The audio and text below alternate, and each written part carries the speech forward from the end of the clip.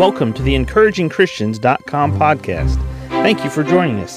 Get ready for today's encouraging truth from God's Word. Psalm 27 verse 14 states, "Wait on the Lord, be of good courage, and He shall strengthen thine heart." Wait, I say, on the Lord. This is a verse of Scripture that many times I have come back to. It's sort of like a grounding point in the Christian life. It's a centering point where you come back to this passage of Scripture, you meditate on it, and you think about what it says. As I looked at this verse one more time and I was thinking about it and looking at the Hebrew words and what the different aspects of these Hebrew words are that can be translated in English, the word wait means to hope, it means to look for, and it means to bind together. When we are at a place where we lack courage to move forward, where we lack strength, where we lack boldness, where we lack what we need to get over the hill and to move forward in this life, that's when we come back to the Lord where He's at. We stop, we pause, we wait. Many times when we think about what prayer is waiting on God.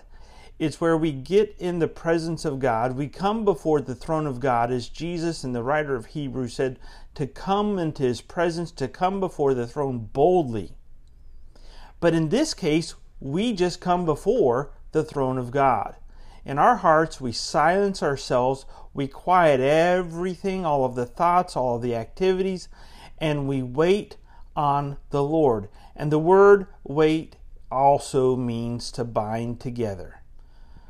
We just simply nail ourselves down right there at the foot of His throne in prayer, in that place where we trust Him, and we bind our hope, we bind our desire, our courage, our will to move forward, our goals, our plans. We bind all of that right there to the Lord. We put it right before His throne of grace, His throne of mercy, His throne of power, and we wait. We get before Him, we quiet ourselves, and we wait. We bind ourselves to Him and say, here's my hopes, here's my plans, here's my goals, here's my desires. We lay them all out in front of Him, and then we say, we bind these to you, God, and we will allow you to give back to us what you desire. Because when we wait on the Lord and we yield all of these desires, goals, plans, direction that we have in life that we want to do, and we bind it to Him, then all of a sudden, the courage that comes back to us, the strength for us, for our heart, for our inner man, it comes from God. It is a long-term boldness. It's not just a one-time quick rogue wave that comes across. It's multiple waves because it's a long-term process. That boldness, that strength, that courage that we get, that comes from God, because God is the source of true courage. He is the source of true strength for the inner man. He is the true strength for our soul, our heart. When we need courage, remember, bind yourself to the Lord at His throne.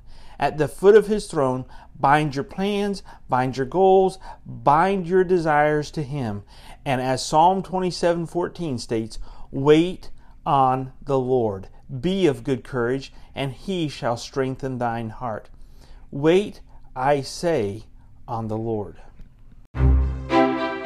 Thank you for joining us today for the EncouragingChristians.com podcast.